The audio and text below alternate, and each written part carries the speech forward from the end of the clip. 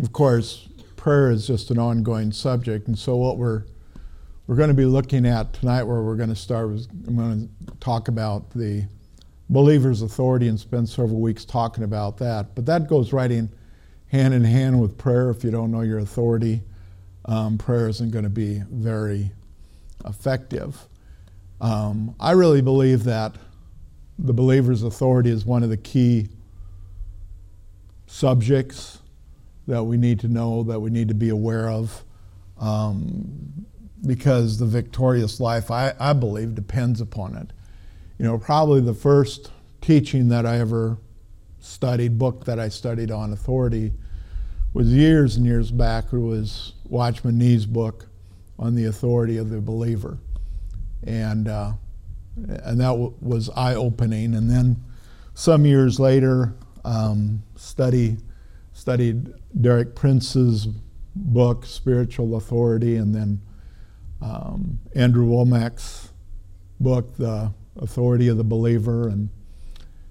And in my library, you know, there's two, or actually there's three books that I kind of have that are centered.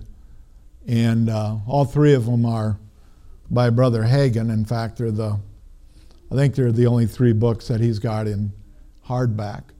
But it's The Name of Jesus, How to Be Led by the Holy Spirit, and then his book on the believer's authority. And so I really believe that this subject is really important. And, you know, like I said, for us to be victorious, we really have to get a hold of it. So let's open with a word of prayer, and then we'll get right into the study tonight. Father, we thank you for your word, that it's living and active, sharper than any two-edged sword. We ask you to bless this time as we share together, that everything that is said and done will bring you glory and honor.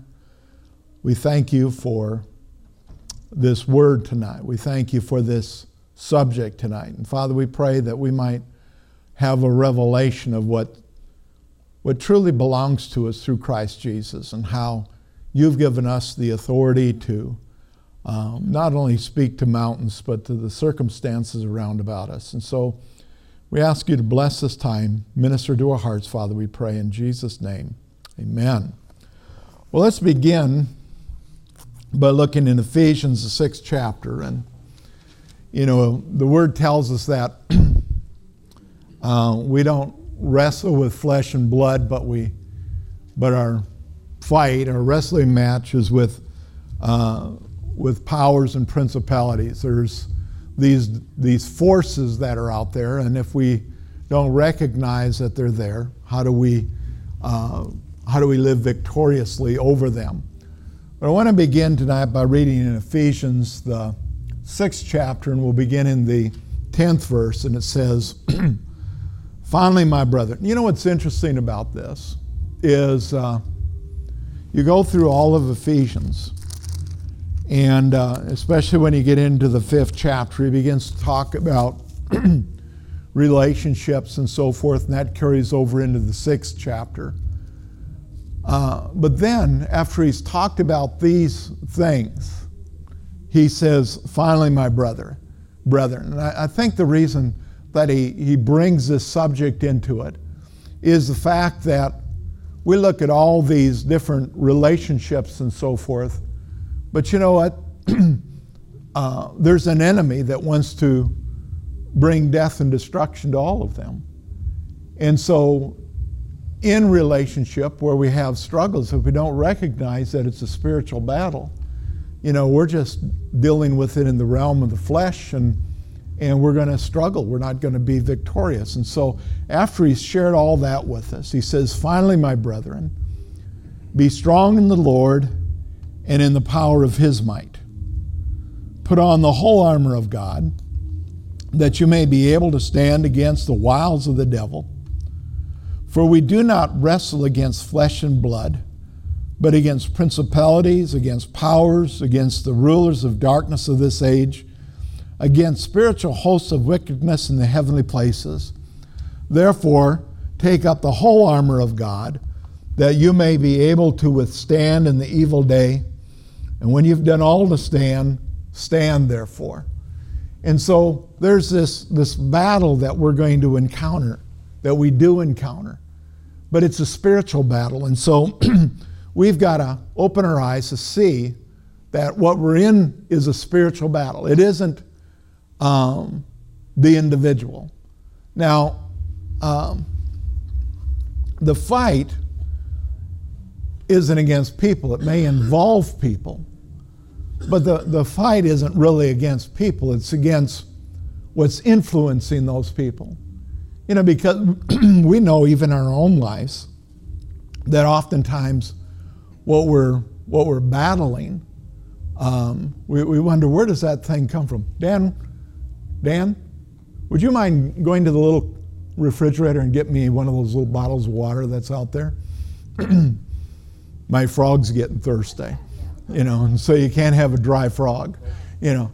And so we need to recognize that it's spiritual forces oftentimes that are behind what we're dealing with. You know, what people do, what people say, sometimes you look at it and you think, where in the world did that come from?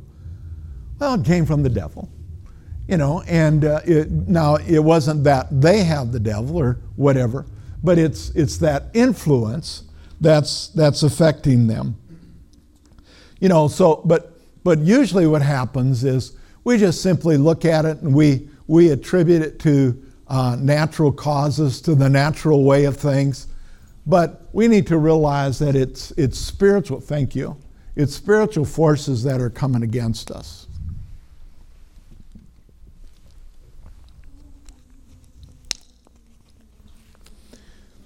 You know, I think early on, a lot of times, the big discussion was concerning people, are they possessed, oppressed, depressed? Well, it doesn't matter what it is. It all comes from the same influence. Now, of course, like I said a couple of weeks ago, you know, as born-again believers, we cannot be possessed of the devil because we're possessed by the Holy Spirit. I know we don't like to use that terminology, but it's the truth. We're filled with Him, and so, but those powers of darkness, they have an influence in our lives, and so we need to recognize where it's coming from, and not just attribute everything of, well, that's just the world that we live in. That's just being normal. That's just the natural way that things happen. We need to realize that oftentimes those things that really tick us off, there's a spiritual force behind that. We need to recognize what that spiritual force is. We need to adapt or accept a spiritual mindset. And, you know, I think it's just so easy to be caught up in the day that we live in, within the natural. You know, it's almost like we have to make a conscious decision that well, it's not almost, we do. We have to make a conscious decision that we're not going to allow the influences out there to influence us. Because whether we like it or not, there's always something that's going to be influencing us. If it's, you know, it can be the news, it can be television, it can be the people that we hang out with. We're being influenced by something.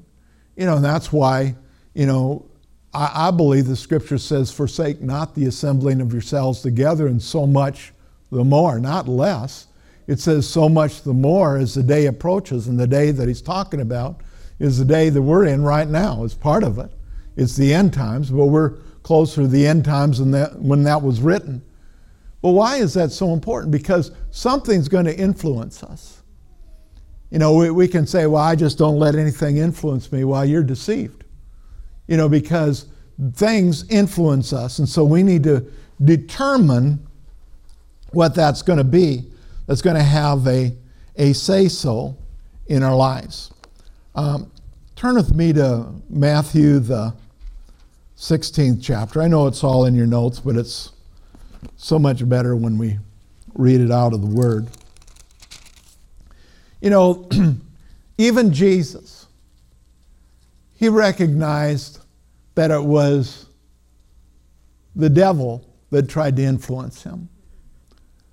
Now, I know I need to be careful here, not talk too much about the devil. I remember many years ago I'd stopped in to see about, something with another pastor in town, and he informed me that he didn't quite agree with me on anything, and that he had heard that I ever taught on and talked about was the devil and demons. And I says, well, I guess if whoever told you that only came to church one time and I was teaching on demonology that Sunday, I guess you would think that. I mean, that's why, it blows me away, people who think they're experts on things. I remember years back I was going to, this guy just got a new pickup, and he wanted to know if I wanted to go a ride in his new pickup, and usually when somebody takes you in a vehicle ride, they take you around the block or something. Well, we ended up in Carroll. I don't know, that's too much of a ride as far as I'm concerned, but anyway, we're in Carroll, and at that time they had, the bookstore on the east side of town, and so we had stopped in there and talked with the guy a little bit, and we're leaving. We're just talking about what a neat guy he was, because he was a neat guy, and I just said, it's just too bad that he's so anti the faith message. We're the faith message. And he says, well, what do you mean? And I says, the faith message, what Brother Hagin and Copeland teaches. He says, well, I don't agree with that. And I said, really? And he says, no, I really don't. And I says, so why is that? And he says, I just don't. And I says, so you've read Brother Hagin's books? And he says, well, no, I haven't. And I says, you've listened to his tapes and watched him on TV? No, I really never have done that. And I said, so why do you not agree with him? Well, he says, my pastor said it wasn't any good. And I accept that. And I said, well, that explains it, because you've never read anything for yourself. That's what I think about so many people. They have such a strong opinion on something, but it's an ignorant decision that they've made because it's based on somebody else's determination rather than finding out for themselves. Let me tell you something. If the truths and the principles that I present you with, I hope you accept them and receive them. But I also hope that you go and study it out for yourself. Because if you're just accepting it because I say so, you're subject to error, because I'm just a man. I'm just a human being. Just like what we're talking about here this evening, the authority of the believer. I've studied what Watchman Nee said about it, what Brother Hagin said about it, probably what Kenneth Copeland said about it, what Andrew Womack said about it, what Derek Prince said about it. And let me tell you something. There's a wide spectrum there of what those individuals believe, especially when you go all the way back to Watchman Nee. But the thing that I found was there was also a thread of consistency through all of that teaching. And when you find that thread, that's where you find stability.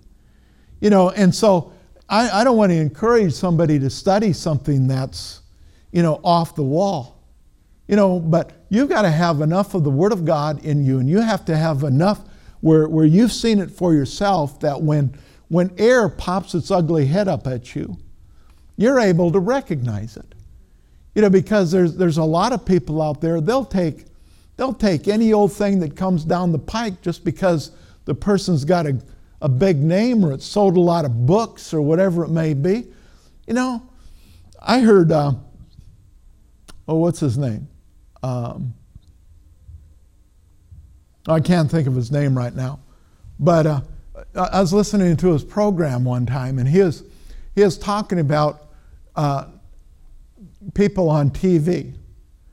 And he says, just because somebody's on TV, that doesn't mean they have a legitimate ministry that you can trust. He says, I negotiate all of our contracts.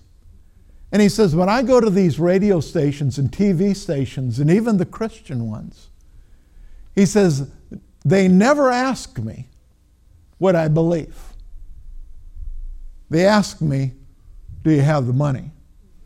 And so when somebody's on TV or somebody's on the radio, and there's a lot of good ones, but there's a lot of weirdos too. I don't know if you've noticed that. So what does that tell us?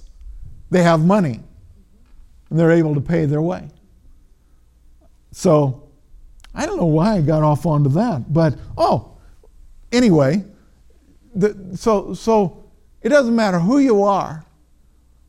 There's influences that come against you. And even Jesus, the devil tried to influence Jesus. Remember when he was in the wilderness and he was led by the Holy Spirit. And the enemy tried to get him to jump off the building. The enemy tried to get him to bow down and worship him. And he actually used Scripture to try to get him to do that. And so what it shows us is how important it is for Scripture to be used properly. Because I'm convinced you can have two individuals, they can preach the same message using the same Scriptures. But it's the Spirit that's behind it. One of them will set you free and the other one will bring you into bondage. And it can be the very same passages that are being used. And so here, Jesus is with his disciples.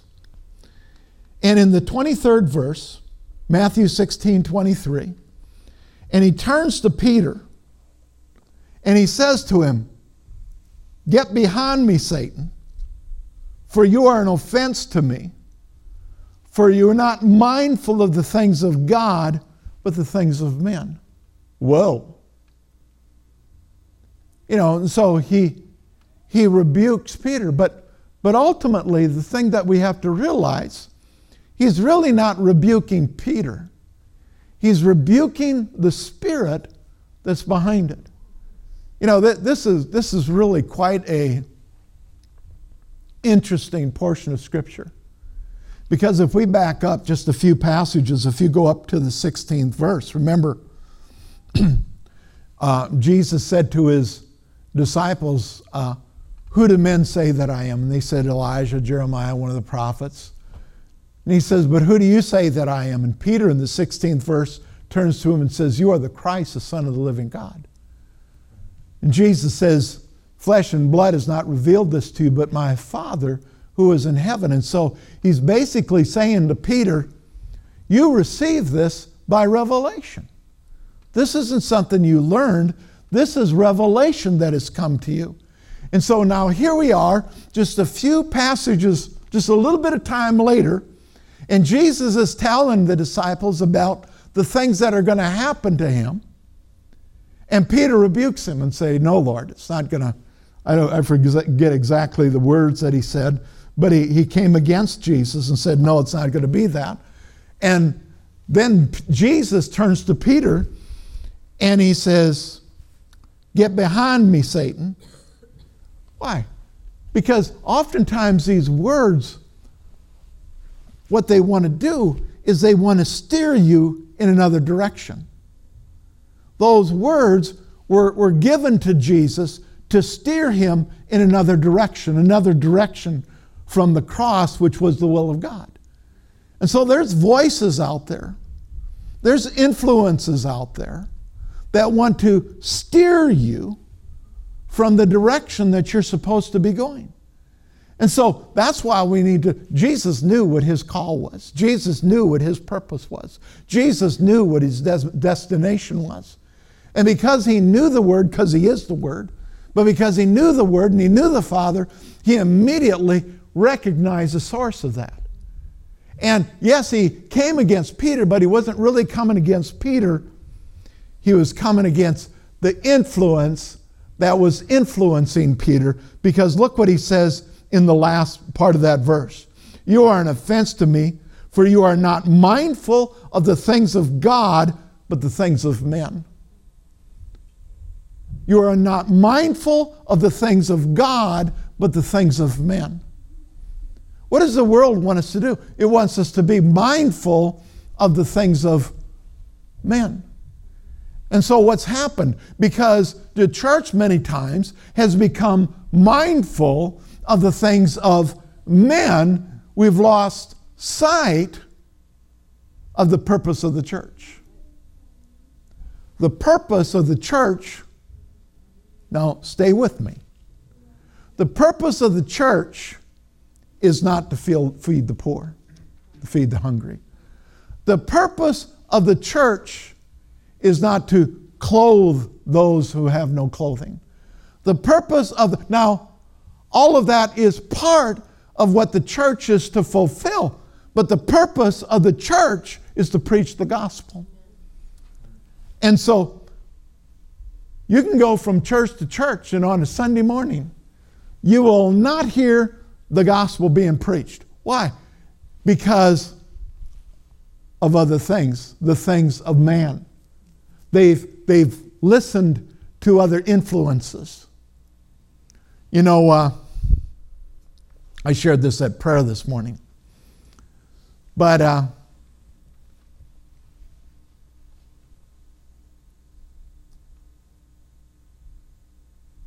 so much of the world has come into the church. And you know, my oldest grandson, Isaac, as you know, is at Rhema Bible Training Center. And getting the Word of God there, praise the Lord. But the Hagins made this statement, not to him, but to this other pastor that I know, that the makeup of the students that come to Rhema is totally different than it used to be. Because he said, basically, the first year at Rhema, we have to teach the foundations. And there was a period of time where that wasn't necessary because they had the foundations, and so they could just begin to build upon that. But there's so many coming in that have not heard, they've not received the foundations. They have to give them that before they can build, because, you know, you can build a beautiful structure, but if you don't lay a proper foundation, doesn't matter how nice it looks from the outside, it doesn't matter how great its appearance is, it'll crumble, it'll fall. You know, Jesus used the example of the house built on sand, and then the house that's built on solid ground, and the house that's built on sand. Notice, it was the same materials. But the house that was built on the rock, it says, was one that heard the word and did the word. But notice something. The one house fell, but the other house stood. But both of them had to endure the storm. And I think sometimes as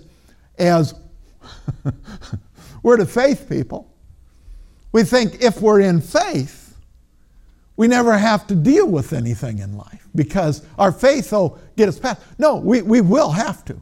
The storms will come. The storms come against the house built on the sand and the house built on the rock in the same way. The difference is one will stand and one will fall. And we need to be built upon the rock. And so they said the problem is people come in, you know, and according to Isaac's terminology, myself and Pastor Bruce, we're old school. And the reason we're old school is because, you know, when we have our Sunday services or Wednesday evening services, we still preach for 45 minutes where, you know, we have worship for, you know, a half hour. You know, the ones that aren't old school, what they do is they have, you know, 15 minutes of worship and they're done, and they have a 20-minute message and they're done, and everybody's out of there within an hour. Well, I'm old. And I'm old school. And I hate to disappoint you, but I ain't about to change. Because I've realized something. I only have one thing to give you. And that's the Word of God. There's only one thing that'll change you. There's only one thing that'll sustain you. There's only one thing that'll give you hope. There is only one thing that'll give you a future. And that's the Word of God. And so, why is the Word so important? Well, going along with our teaching, it demonstrates to us, it shows us the authority that we carry in the name of Jesus. And so, Jesus rebuked Peter. Actually is rebuking the spirit behind Peter because of the influence that was coming against him. Now, this is the point. That was a spiritual battle. You and I, daily, moment by moment, we're encountering a spiritual battle. And ultimately, that spiritual battle is for your mind. Because if the enemy can get our mind, if he can get us thinking wrongly, he'll have us doing wrongly. I don't know if that's good English, but I understand it. But if we're thinking rightly, we're going to be doing the right thing. So he's after our mind. He wants to control our thinking. It's in your notes, but in Proverbs 23, and it's a passage we're all familiar with because we use it so often. We may not know where it is, but we know the passage. It's Proverbs 23:7. As a man thinks in his heart, so is he. You know, I believe a twin passage to that in the New Testament is that he desires for us to prosper and be in health even as our soul prospers. Because we're not going to prosper beyond our soul, our mind, will, and emotions, or our thinking process. As a man thinks in his heart, if we think of ourselves as being defeated, we're going to be defeated. If we think about ourselves as being an overcomer, we're going to overcome. Our thinking process is going to have a great deal to determine what we're going to do in our life. We see it in the natural. You know, if you take an individual that's been beaten down and he's been convinced that he's never going to amount to anything, and that's how he sees himself, he's not going to amount to much. But if you can convince that individual that he has talent, that he has ability, that, you know, those attributes are in him, he'll begin to succeed. But you know, it's the same thing, it is only at a greater measure when we begin looking at it from a spiritual standpoint. If we don't see ourselves as being victorious in Christ Jesus, our whole life is going to be a struggle.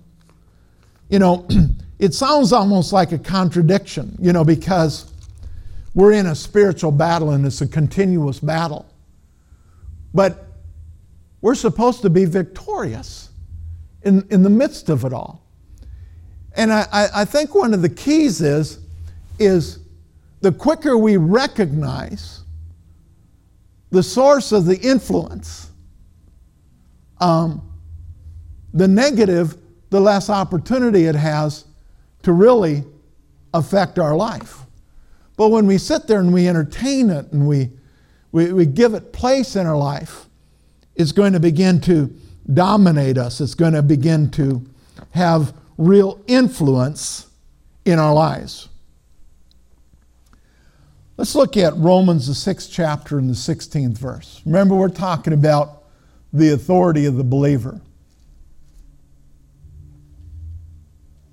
Well, let's just start in the 15th verse. What then?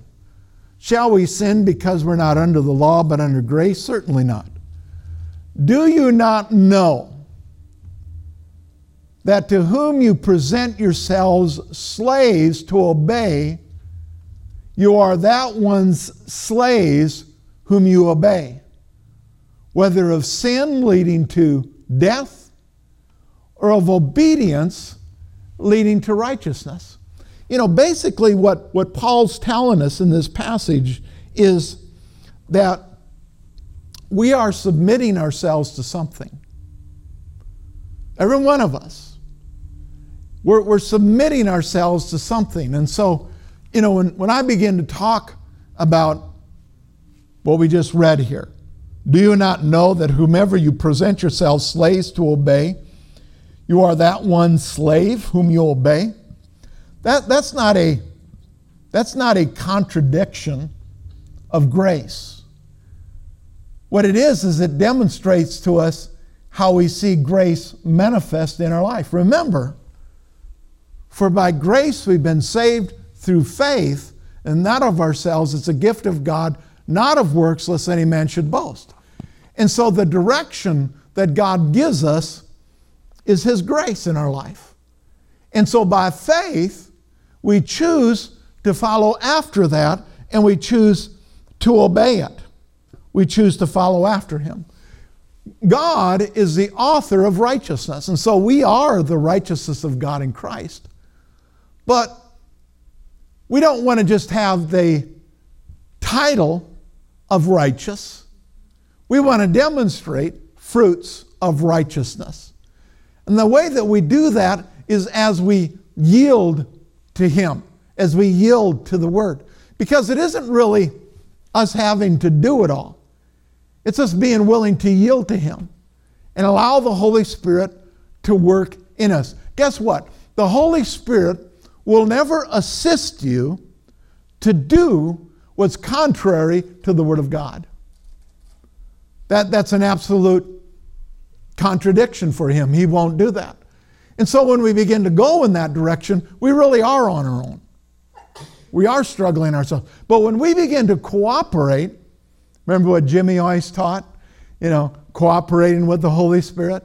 When we cooperate with the Holy Spirit, when we cooperate with the Word of God, we release the Holy Spirit to go to work in our lives, and He's the one that brings about the difference. James 1:20. For the wrath of man does not produce the righteousness of God. Sometimes we feel so justified in our feelings. Amen. Thank you for that one grunt. But we feel so justified in our feelings. But listen to this again. For the wrath of man does not produce the righteousness of God. No matter how much we think we have the right or ability to correct somebody, whatever method it requires, guess what? He says the wrath of man does not produce the righteousness of God. What produces the righteousness of God? Well, the Bible says it's the love of God that leads men to repentance. Repentance? Yes. Changing our mind, changing our will. Repentance, the ultimate definition of repentance is turning from going one way to another way. I'm sure, everybody in this room is a parent, and all of us tried the method of wrath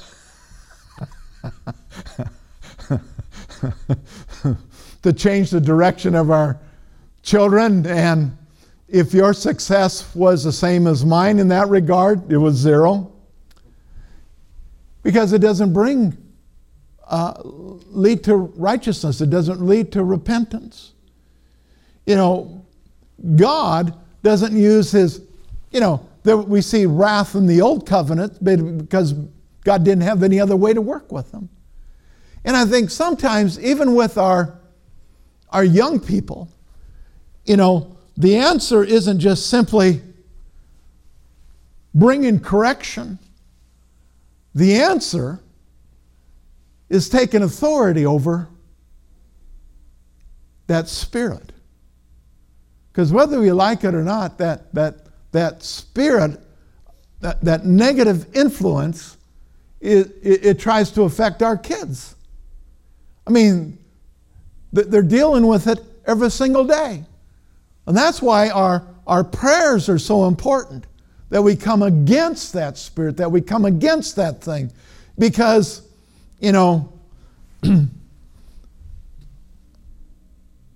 for some reason, it just didn't seem like spanking ever worked. I remember way back in the Civic Center, and I actually had people got ticked off at me for this. But it was on a Sunday morning, and I don't remember all the details. But, there was some interaction taking place between me and the front row, and we were kind of joking around and stuff, and Jeff was sitting in the front row. And at one point, he said something, and I kind of chuckled about it, but then I looked at it and I saw what was behind it. And so right there in the middle of the service, which I wouldn't recommend you do with your kids because it is embarrassing, but back then, and I want to get back there, I just didn't know any better than to do what I saw to do at the time. And so I just walked over to him and I put my hands on his head and I took authority over that rebellious spirit in the name of Jesus. And I wasn't calling him rebellious because he wasn't. But it's talking to that spirit that was behind it. And like I said, there was one individual in particular that was visiting that Sunday and he never came back again, and he was looking for a good reason, and I gave him one. And it was because how could you ever do that? But my son's attitude after the service was, he came up to me and he gave me a big hug and he says, "Dad, I'm so sorry for that." And I says, "Jeff, that had absolutely nothing to do with you. That had to do with what was trying to influence you." And of course, at the time, I wouldn't have even known what it was. I just responded to it.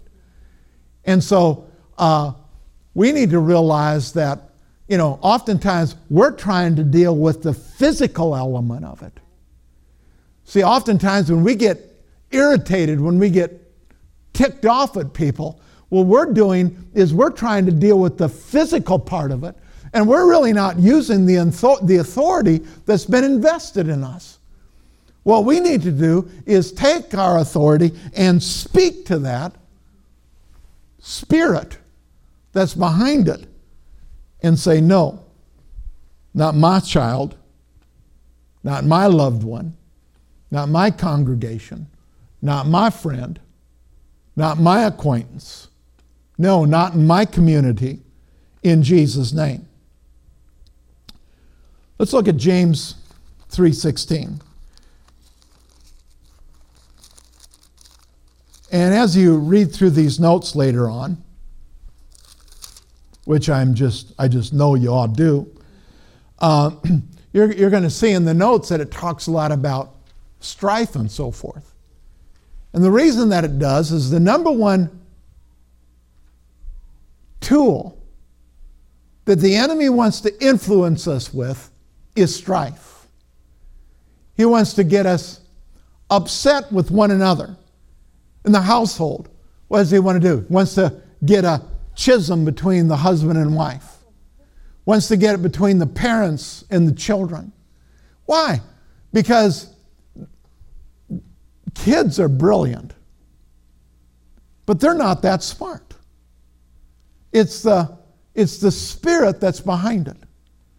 And what children want to do is they want to divide the parents, because they know that if they're wanting something and if they can get you divided, they've got you right where they want you to be. But it's not them, it's the spirit that's behind it. And that's why husband and wife, parents, got to guard themselves against that and recognize what it is that's truly coming against them. Notice what it says in James 3:16.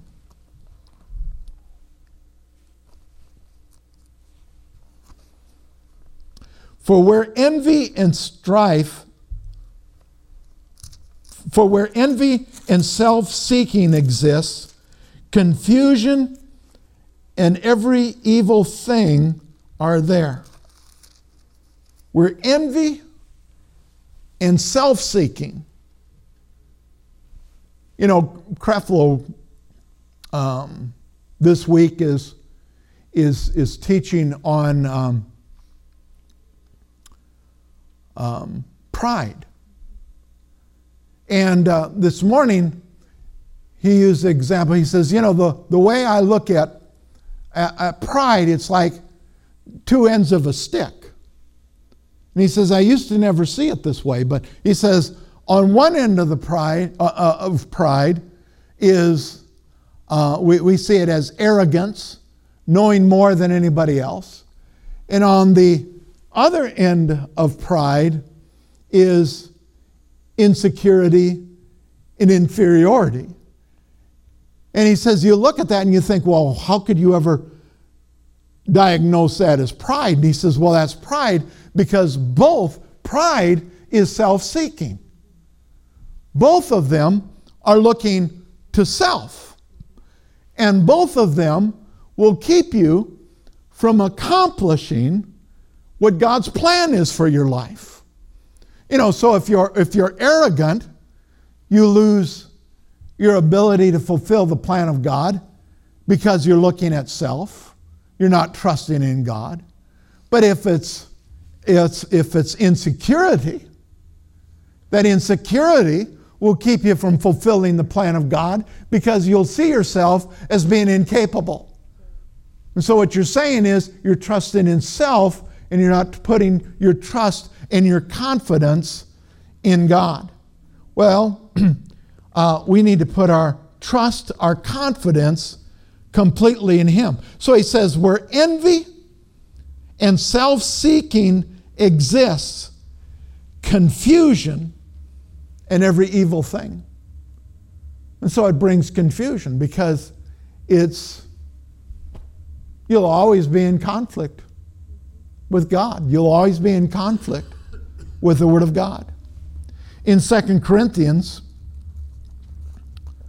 the 2nd chapter, in the 15th verse, it says, for we are, let's back up just the 14th verse. Oh, thanks be to God who always leads us in triumph in Christ, who through us diffuses the fragrance of His knowledge in every place. For we are to God a fragrance of Christ among those who are being saved and among those who are perishing. Of the one we are an aroma of death leading to death, and the other aroma of life leading to life. And who is sufficient for these things? And so you either have a fragrant aroma about you or you stink. You know, and so we come into the room and there's a bunch of unbelievers there, and what happens? We stink. They don't even have to know us, but they can sense it. And so as a result of that, they want absolutely nothing to do with us. And so we have that fragrance about us, that aroma, because of the Spirit that lives within us. You know, I remember walking down, I've shared this with you, but I remember walking down the streets in the Philippines. We were coming to the marketplace, and, you know, The Filipinos are all about that high and they all look about the same. We're just walking along, and all of a sudden, up ahead of us, I see somebody, this woman. And I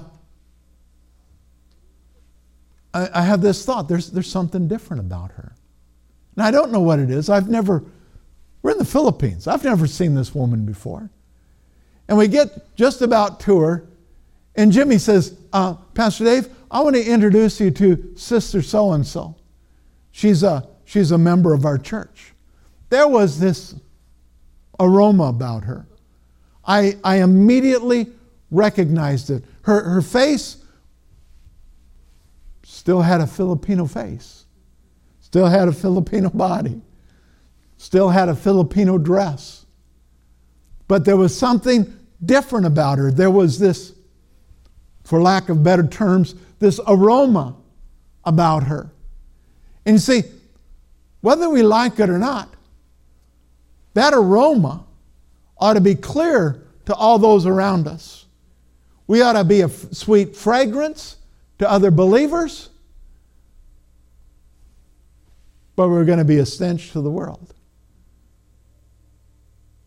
And what that world wants to do is it wants to influence us.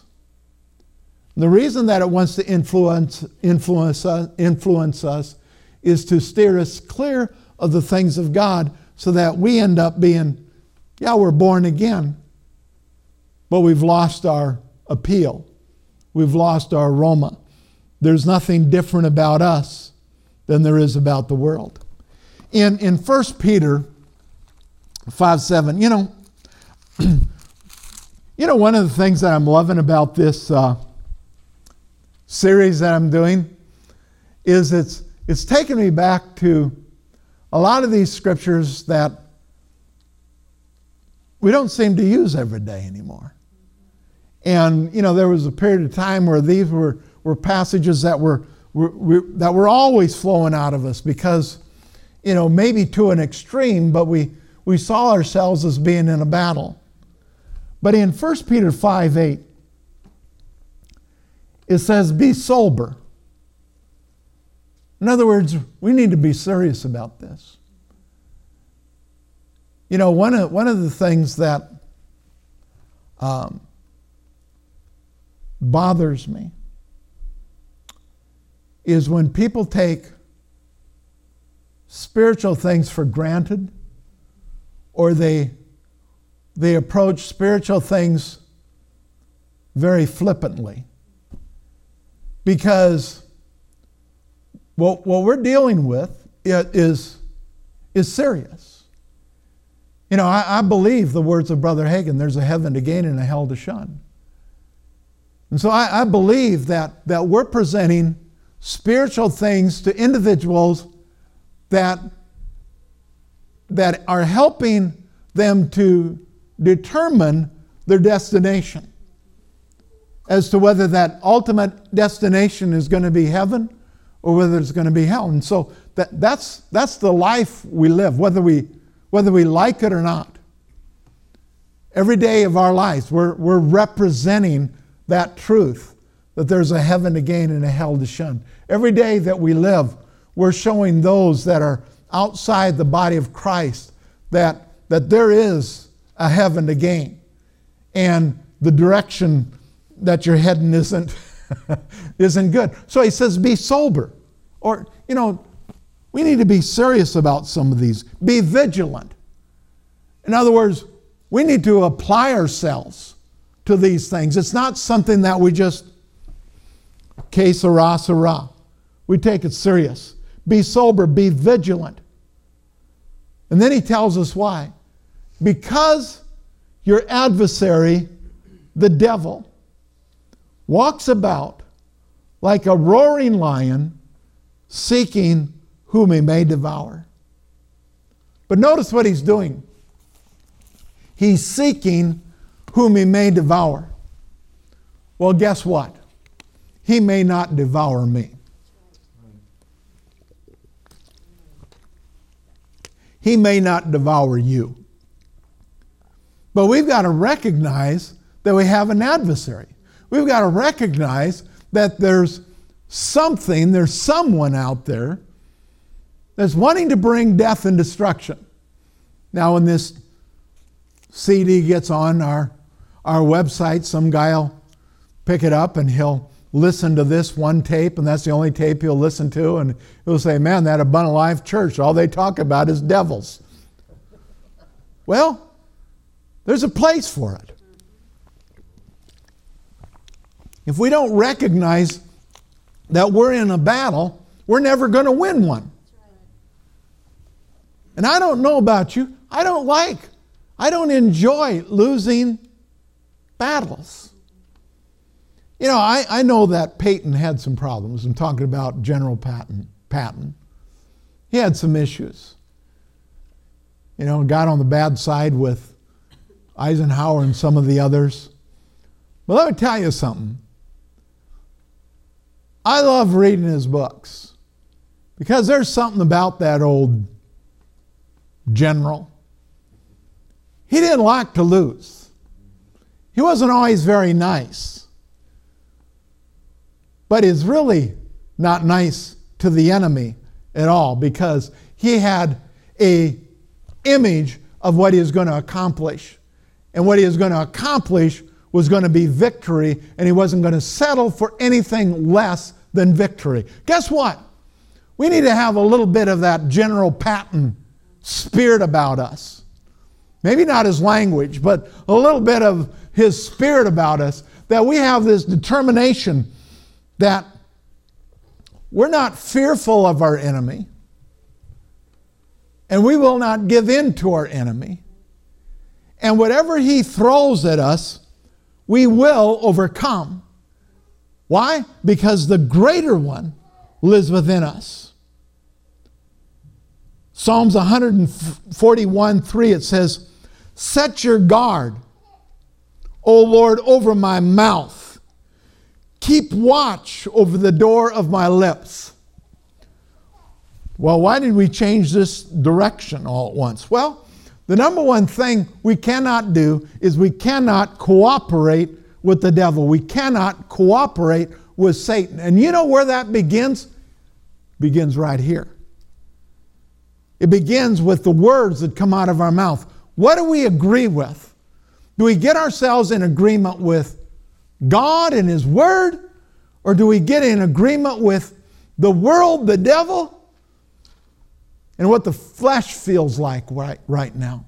Because we can't go with feelings, because feelings will always take us down a path that we will not enjoy the end thereof. In 2 Corinthians 10, the 5th verse. Well, let's just back up to the 3rd verse. For though I walk in the flesh, we do not war according to the flesh. For the weapon, even though we're in the flesh, we've got to realize that's not where the battle is. It's a spiritual battle that we're engaged in, that we're a part in, or at least we ought to be engaged in. For the weapons of our warfare are not carnal. They're not fleshly. They're not flesh-ruled. They're not flesh-determined. Are not carnal, but mighty in God for the pulling down of strongholds. And so he says we've got to pull down strongholds, and then he begins to tell us what those strongholds are. Casting down arguments and every high thing that exalts itself against the knowledge of God, bringing every thought into captivity to the obedience of Christ. And so what are the strongholds? Arguments, high thinking, arguments, thinking we know more than God. He says we are to cast those arguments down, bring every thought captive to the obedience of Christ. I'll tell you, that's a tough thing to do. But you know what? In my experience, there's only one way to take thought captive: by determining what your thought is going to be. In other words, you've got to replace that thought with something. It isn't, I take authority over that thought, I'm not going to think that thought, I'm not going to think that thought, and all the time you're thinking that stinking thought.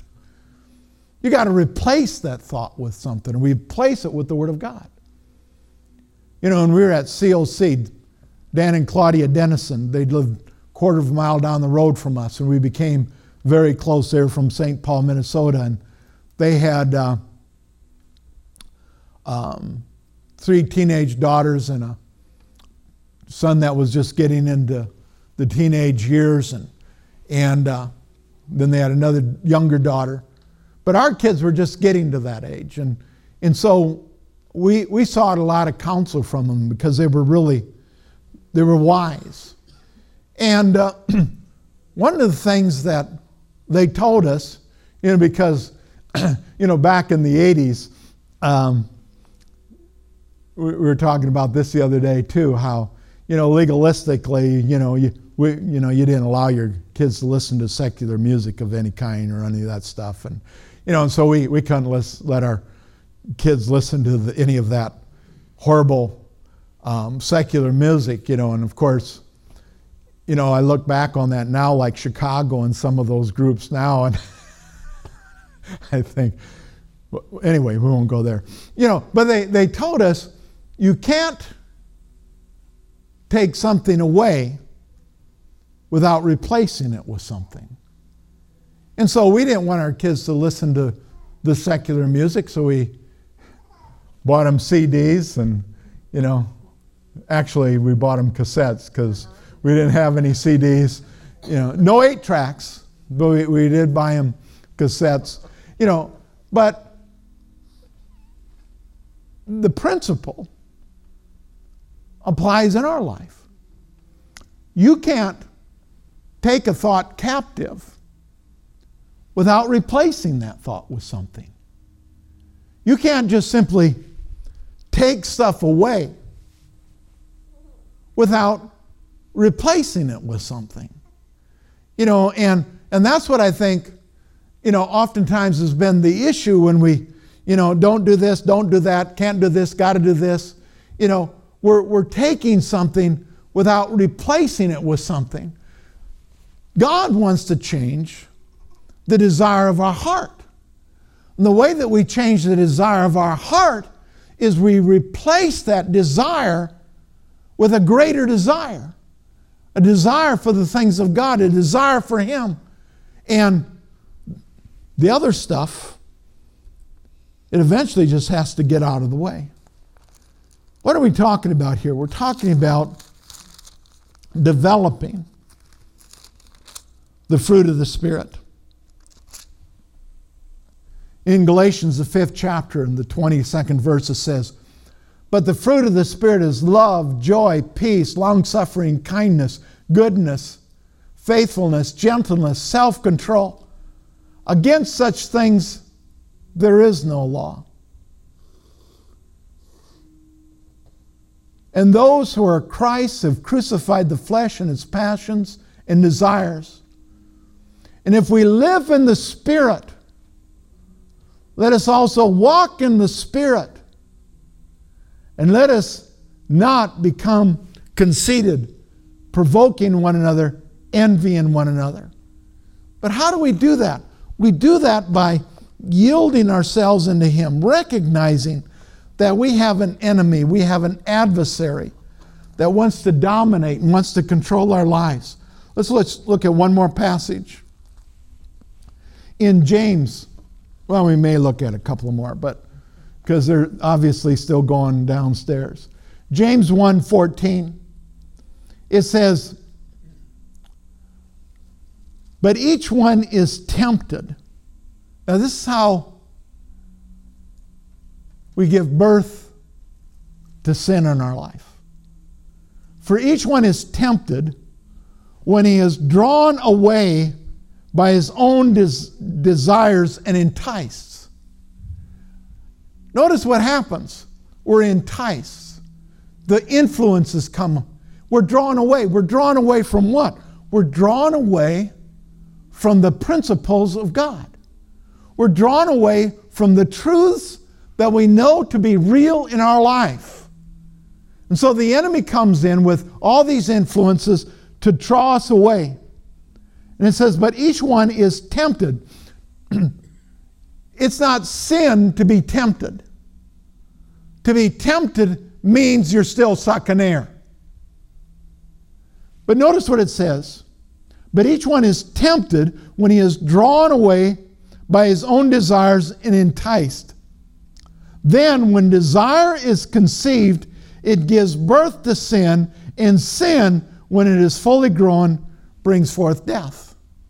And here, of course, death, he's not talking necessarily about spiritual death. It's just talking about that it will produce death in an area of our life. And so the enemy comes in and he entices us, and he draws us away from the truth, draws us away from that which we know is right, and we become deceived. It's an interesting thing about deception. You're deceived. And so a person is deceived. And what does that deception say? You're okay. You know, your circumstances justify this condition. And so you're drawn away and you're led into an area, the Bible calls it sin. We miss the mark. What happens? It says it produces death. Death of a relationship. Death of a business. Death in one way or another. Why? Because we've been drawn away. John 10:10 says, the thief is come but for to steal, to kill, and destroy. Why does the enemy want to entice us away from the truths and the principles of God? Because he wants to steal, he wants to kill, and he wants to destroy. But so often, we lose sight of that. We don't recognize it. Jesus said, I've come that you might have life and that you might have it more abundantly. It's the enemy that brings about envy and strife. Let me just read these last two passages out of our notes. James 3:16, for where envy and self-seeking exists, confusion and every evil thing are there. 1 Corinthians 14:33, for God is not the author of confusion, but of peace. God is not the author of confusion. Satan comes in like a roaring lion to bring confusion. We resist him. And when we resist him, he can't devour us. He can't bring death and destruction into our life. And we live a life of peace. Why?